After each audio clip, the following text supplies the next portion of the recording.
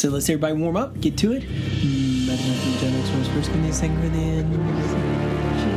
Leviticus numbers. There we go. Imagine a world. Is that how we should start? I don't know. I'm shooting from the hip here.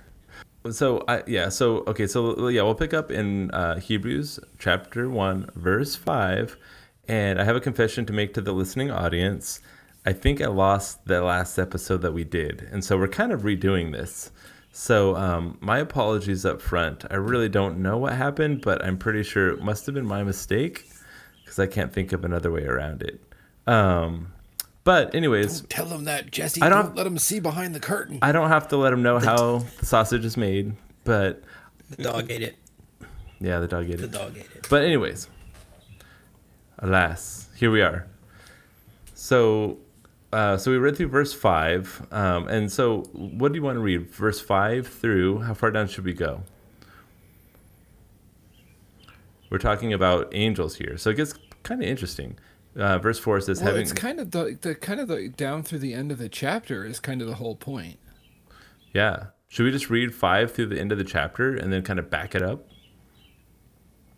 Yeah, I think so. That might be cool. Okay. So let me just read, chapter 1 Hebrews, and I'll just read 5 through 14, which is the first chapter, and then we'll talk about it. If you see what the angels have to do with all this. So what version are you cracking open? I'm gonna crack-a-lack the ESV, English Standard. Yeah. Correct. Okay. So it says, verse 5, "For to which of the angels did God ever say, 'You are my son, today I have begotten you'? Or again, 'I will be to him a father, and he shall be to me a son'? And again, when he brings the firstborn into the world, he says, 'Let all God's angels worship him.' Of the angels, he says, 'He makes his angels winds, and his ministers a flame of fire.' But of the Son, he says, 'Your throne, O God, is forever and ever. The scepter of uprightness is the scepter of your kingdom. You have loved righteousness and hated wickedness. Therefore God, your God, has anointed you with the oil of gladness beyond your companions.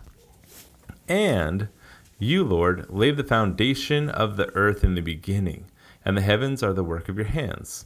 They will perish, but you remain. They will all wear out like a garment. Like a robe, you will roll them up. Like a garment, they will be changed. But you are the same, and your years will have no end. And to which of the angels has he ever said, 'Sit at my right hand until I make your enemies a footstool for your feet'?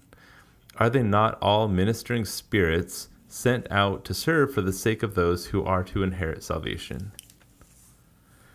Whew. That is a mouthful. So much in there. So that's what we have in store for today's episode. Buckle up.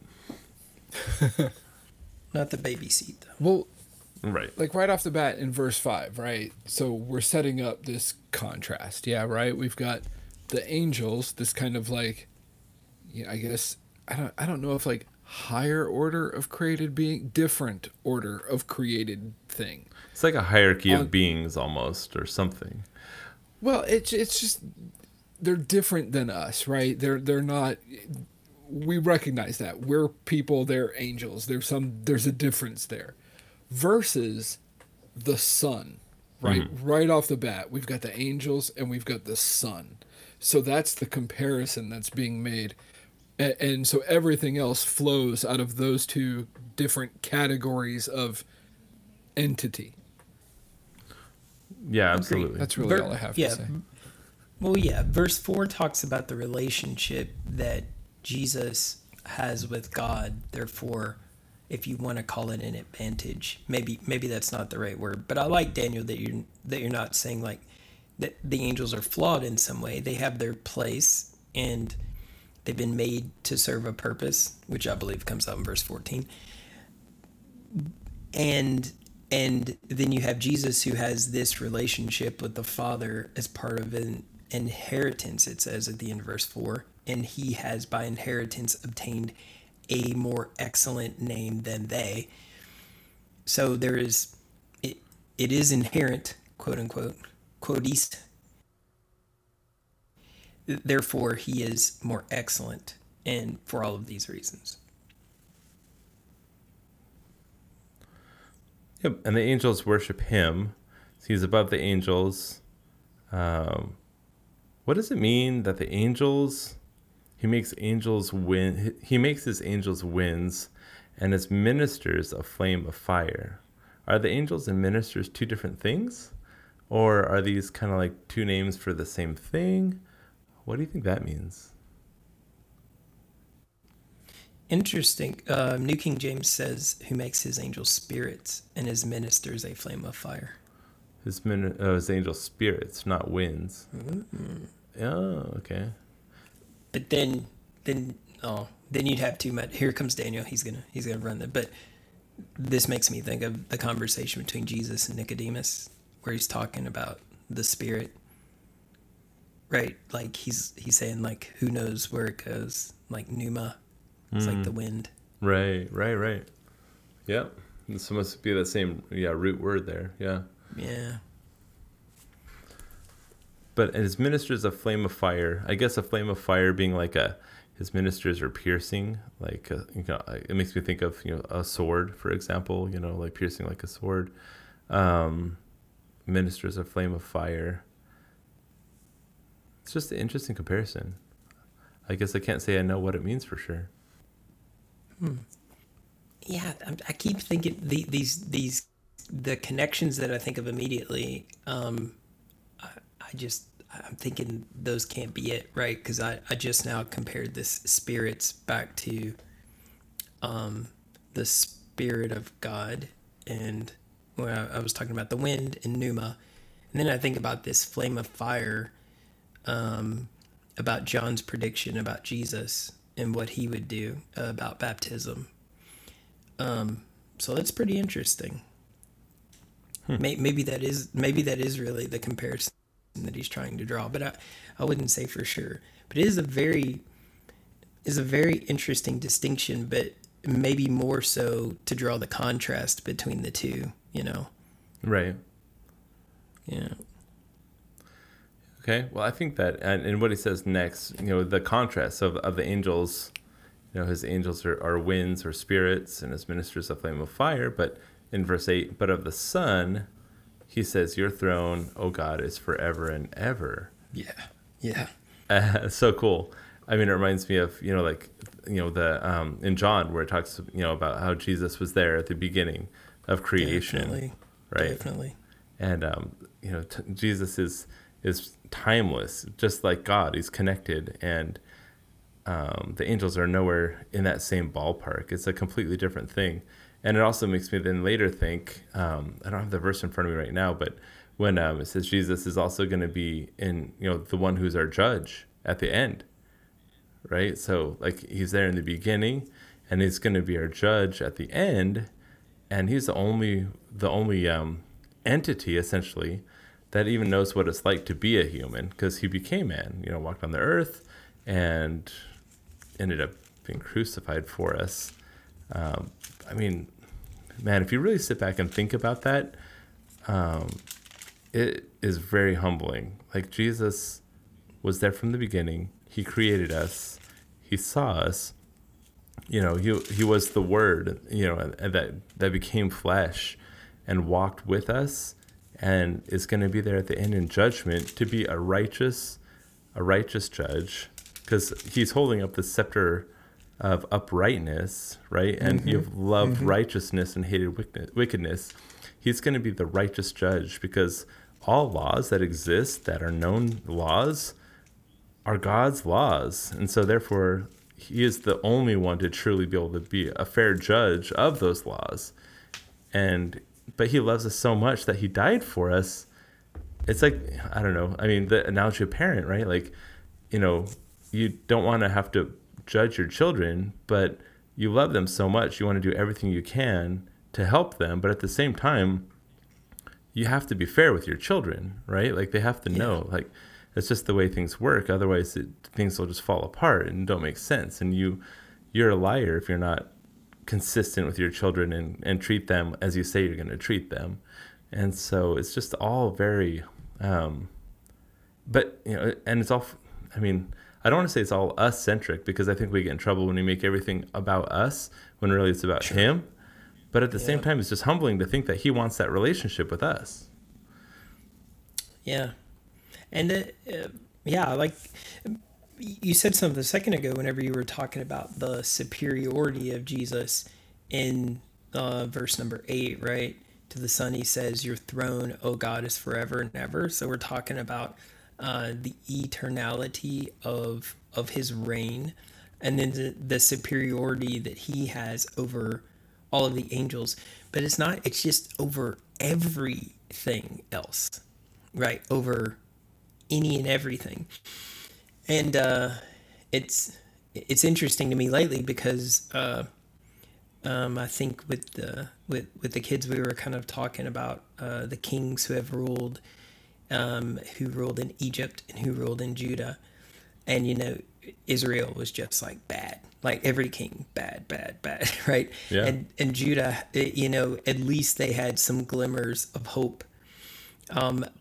But even, there were definitely some that were great, like Josiah. He was fantastic, right? But Is he the they king were that had up and down. the smiley face on the banner?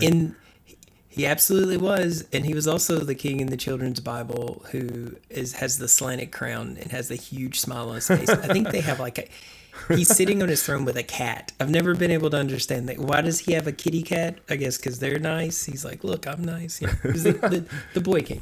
But the point was that even amongst these that were kind of good and kind of bad, and when the throne itself kind of had this oscillating effect of good and bad, Jesus would later say when they referred to him as good teacher, he said, "No one's good except the Father." But here is the Father who is always good, always holy, always righteous, set apart, cannot lie, according to Titus 1 and 2, is just perfect in every way. He declares the Son as the ruler and to have a throne that will last forever and ever. And then this picture then of the one who is holy, righteous, and perfect says the Son is going to be over the throne, who also is holy and righteous and perfect. And this deep contrast between all other kings and all other rulers. Here's a ruler, like you said, who is all about good. All about fairness, all about goodness, all about righteousness. He hates lawlessness. And even though he was, like you said, he can identify with us in such a profound way because he's experienced it all. Later in Hebrews, it's going to say that he is our great high priest because he can sympathize with our weaknesses, because in all points he's been tested in the exact same ways that we are. So he knows everything we've been through, and therefore that makes him a righteous and a good judge. But even in that, here's what's crazy. Like all those other kings you may compare him to, he never judges on his own behalf. Like when, Sunday we were listening to when we were together, we were listening to a teaching in 1 Corinthians 13, the love chapter went up. And I was just looking at that because it was like love is all the things that love is, right? And one of them was patient, doesn't seek its own. But this is how God, the one who is holy and righteous, says that the one who will live forever and ever, whose throne is forever and ever, whose scepter is righteousness, this is how he behaves. This is like no other king ever, right? And I only point that out to say that this shows how much of a contrast there is between him and everyone else, and how he is superior in that his discipline to be perfect and to be loyal to God in his original command to have him come here is just flawless, right? Mm-hmm. Jesus doesn't mess up. He doesn't make a mistake. Because he loves the Father, because it's the plan, but also because he loves us. He wants to redeem man. John 3:17, he didn't come into the world to condemn the world, but to save it, right? It's the goal. But that's the goal of this kingdom and this king. And you just won't find another king in any place that we've ever lived who attains this perfection, and not because he's perfect in this way that he never look at him, he's so amazing. It's because he is dedicated to the goal of making it not about himself. Right. Absolutely. And he wants a relationship, right? Like Yeah. that's the incredible thing. He wants this relationship. He wants us to know him and to understand that he has this love for us, and he wants us to hate wickedness like he hates wickedness. It's just very, Right. very cool stuff. I found the verse, it's It's Matthew, First Corinthians. well, about Go for it. judging the world. It's Matthew 25 and verse 31. It says, when the Son of Man comes in his glory and all his angels are with him. So again, they're kind of talking about the angels and God together, but he will sit on his glorious throne, and the people of every nation will be gathered in front of him. He will separate them as a shepherd separates the sheep from the goats. And then it continues on to talk about, some very challenging preaching, actually. Go read it. Yes. But Yeah. very It is challenging, powerful preaching. But Jesus is there at the end, and it is kind of interesting just to see, the angels are still with Jesus at this point in time, the hierarchy still existing. That is a super powerful teaching. If you're still there, you should read like his pronouncement to those who have done what he's really looking for, Yeah. or who have loved people in a way. And his pronouncement, it's the very last verses of the chapter is his pronouncement against them. But the two it's pretty powerful, and it reflects who God says he is here in verses 8 through 9. Right. Well, are you talking about when verse 44, when he says, they'll ask, Lord, when did we see you hungry or thirsty or as a stranger or in need of clothes or sick or in prison and didn't help you? Because this is in context, Jesus is saying, like, I'm judging you according to what you did in these situations. And they're saying, like, Lord, when did we see this? When did this happen and we didn't help you? And then he answers them saying, I can guarantee this truth. Whatever you failed to do for one of my brothers or sisters, no matter how unimportant, scary, they seemed, you failed to do for me. Man, this will keep you up at night, I hope. Oh yeah. Yeah. Oh yeah. Keeps me up. Yeah. And it does, but it's directly connected to who God says he is, right? He says that, as you read, has the scepter of righteousness. Mm-hmm. He loves righteousness. He hates lawlessness. See, that's what's happening there, right? Yeah. When did we see you? Oh, when you did it to the least of these, my brethren, you did it to me, man. And this is exactly how he operates, a person who loves righteousness and hates lawlessness. Yeah, I mean, it really shouldn't scare us because, I mean, obviously it should scare us in that we will be judged according to this criteria he says specifically here, but he loves these people so much that they matter this much to him, right? Like, and it's our job. And it's, when we've been hurting, it's been other people's jobs to help us, right? Like, that's the community of being brothers and sisters in Christ that we are in this all together. And it's not come to Sunday and sing songs together and go home and give a pat on the back because we did it. It's living a life connected together and helping, and not being like, oh, so and so is they need a place to live for a few months because they lost their job. And I look around and think, I've already got kind of a full house. I'm sure someone else will take care of it. I mean, true. Like, that's a big deal. I mean, that's a big example that's gone on before, and somehow I've blown it off, right? Like, I didn't reach out and say, like, hey, no matter what, I'll have a place for you. Let me know if you need this. All I can give you is my couch. But why didn't I offer my couch? Right? Like, I mean, of course, it's a specific example, but man, these are real situations that we all run into, and there's a judgment here. Oh, no doubt about it. So I'm going to add on to this because this is the verse I was thinking of, and then you went to Matthew 25, and I was like, ooh, no, that's better. It's not that it's better, but I think it tied in better. This is what I was thinking of, 2 Corinthians 5:10 ESV.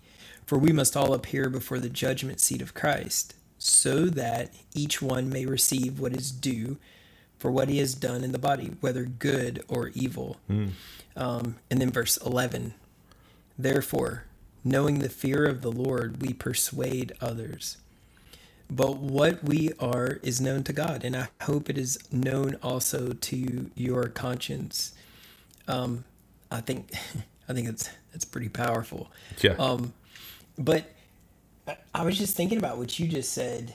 When we find ourselves in these situations where we have the opportunity to like reach out, help, this is very much like what it, as you read through the Gospels, Matthew, Mark, Luke, or John, what you just called out is really one of the major things that he calls us to do, to reflect Jesus's light. But reflecting his light is so much in action, right? It's so much in just stepping out and doing a thing, less of what we said that we should do.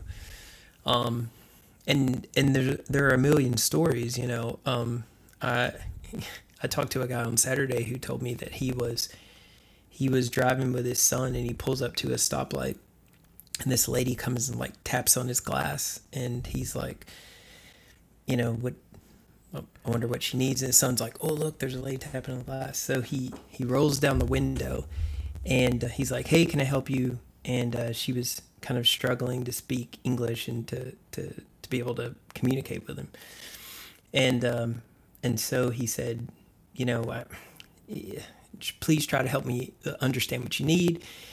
And ultimately, he just, after many attempts, you got to think, this is somebody random who's come to your car, and this is not in the Pacific Northwest. Like, it's a pretty dangerous city. In fact, they are top 10 murder per capita every year. I can tell you that. And she taps on the glass, and she's like, and keeps going, and he's talking to her. This is at a stoplight. And finally, I think because the light's going to turn, and because he really can't, get out of her what she needs, he says, why don't you just get in the car? So when I heard this story, the first thing I thought was, hold up. What are you thinking? But I listened. So he was like, man. I was like, why don't you get in the car? So she gets in the car, and he starts driving. And he told me that led to an hour and a half of driving around trying to help this lady with what she needed. Now, I'm reminding you that his son was in the car, and his son is, I think his son's like 13 or 14. So an hour and a half, and that blew me away enough. But then he said, well, the thing was, since we got to where we could kind of communicate, he said, I let her use my phone.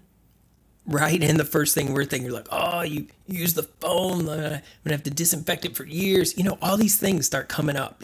She uses the phone. He lets her call anyone she wants to, which actually led to him having an hour of harassing texts from the person that she called, because she wasn't allowed to like get help from them. And then he said, look, can I get you food? What can I get? She's like, no. And then at one point, this guy even tries to put her in a hotel, because he's like, I feel that you don't have a place to stay. And she's like, I don't. And he says, look, I'll put you in a hotel. So he goes and he drives up to the hotel, and he's like, I'll run in and get you a room. And then she's like, no, this isn't going to work. And so after an hour and a half, he says to her, he says, look, I'm trying to do every single thing I can for you, but I really can't, I can't seem to help you here. I need to take my son home. What can I do? Can I give you some money? Will that work? And she's like, okay, yeah, I guess that'll work, right? And so, as he's telling the story, I'm wondering, I'm like, wow, all this whole thing boiled down to money. And I'm assuming like he gave her a $5 and said, be on your way. He gave her $100. So if he'd never finished the story, I was thinking, yep. Yeah, I knew the end of this one. Do you know what she did? She gave it back. She gave the money back. That's surprising. She said, that's not what I'm looking for. I'm just thankful, I'm just thankful that you attempted to help me, but this is too much. And he eventually shoved like 20 some odd dollars at her. And he left. And so when I heard this story blew my mind, right? And he got in major trouble with his wife because his son was in the car. He got into huge trouble, and she was like, think of all these things. And I said to him, I was like, this story blows my mind, and I'm thinking of all the bad things that could have happened. But you couldn't have more closely lived out the story of the Good Samaritan than anybody else I've ever heard of. Yeah. And did it by accident, right? And I know that's a super long story, but it goes to what you said earlier, and is truly the heart of loving righteousness. And I think if we get to this place where we love righteousness, there are things that we will do, and we will never even think about the what if. We will only be sold out to just do the thing, because that is a very Jesus sort of lifestyle. And your point where you said it's not about singing some songs and feeling really good about Sunday. It's about this lifestyle that every day is just an extension of Jesus. Therefore, we wouldn't know the difference day to day on what we did. Yeah, wow. That is absolutely. It makes me actually remember the example I just gave of, like, you know, someone needs a place to stay that you know from your church or wherever. And I said, well, you know, I could at least offer them a couch. You know, actually, that shows how my frame of mind was out of place in comparison to your story, because your story is so good at saying, like, dig deeper, right?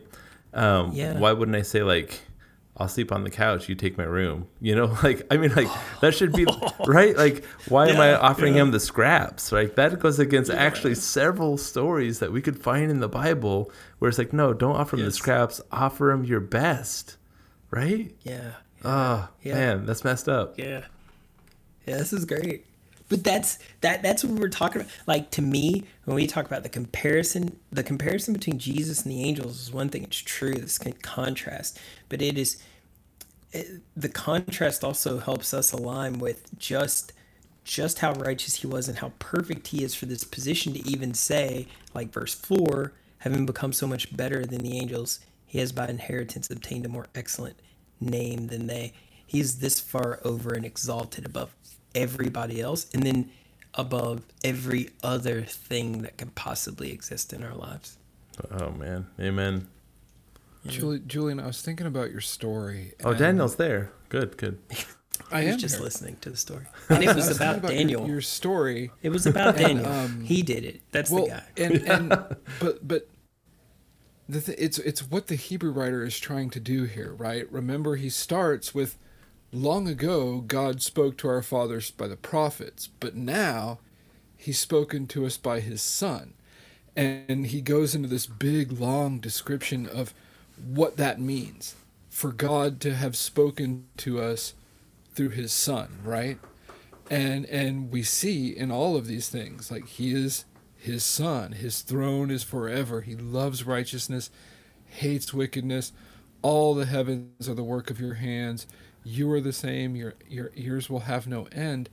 And in the word, the gospel message that we have, it's brought to us by Jesus, by the Son. It's so much better than any message that came before. And I'm listening to your story, and 2 Corinthians 3 jumps into my head. Because in 2 Corinthians 3, Paul's talking about how the ministry of death, carved in letters on stone, it came with glory, like Moses' face was shining when he came down off the mountain carrying the law with him. It came with glory. But Paul goes on and says, what we have now so far surpasses that. It's so much better because it came to us, the Hebrew writer says, through the Son, through the one who sits on this throne, whose scepter is uprightness, who loves righteousness and hates wickedness. But it's what Paul says at the end of 2 Corinthians 3. And this is where your story took me, was 2 Corinthians 3:18, that we with unveiled face behold the glory of the Lord. Right? That new message brought to us by the Son, who's so much higher, so much better than everything that came before. What does Paul says? He says we are transformed into that image from one degree of glory to another. And that's what happened in the heart of your friend. He saw Yeah, amen. Christ in the gospel, and then he went out into the world and he did the same thing Christ would have done. Right? Yeah. He was transformed by witnessing Jesus, the Son, the scepter, the one who sits on the throne.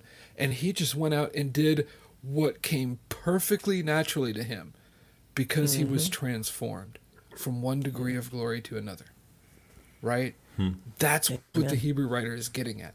What we've got now will change our lives from the inside out so that we will look more and more like the Son. That story is so beautiful, man.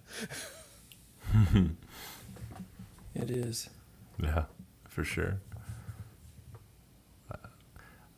Man, I feel like that's all we have to say today. Almost. Yeah, I kind of think so too. Yeah.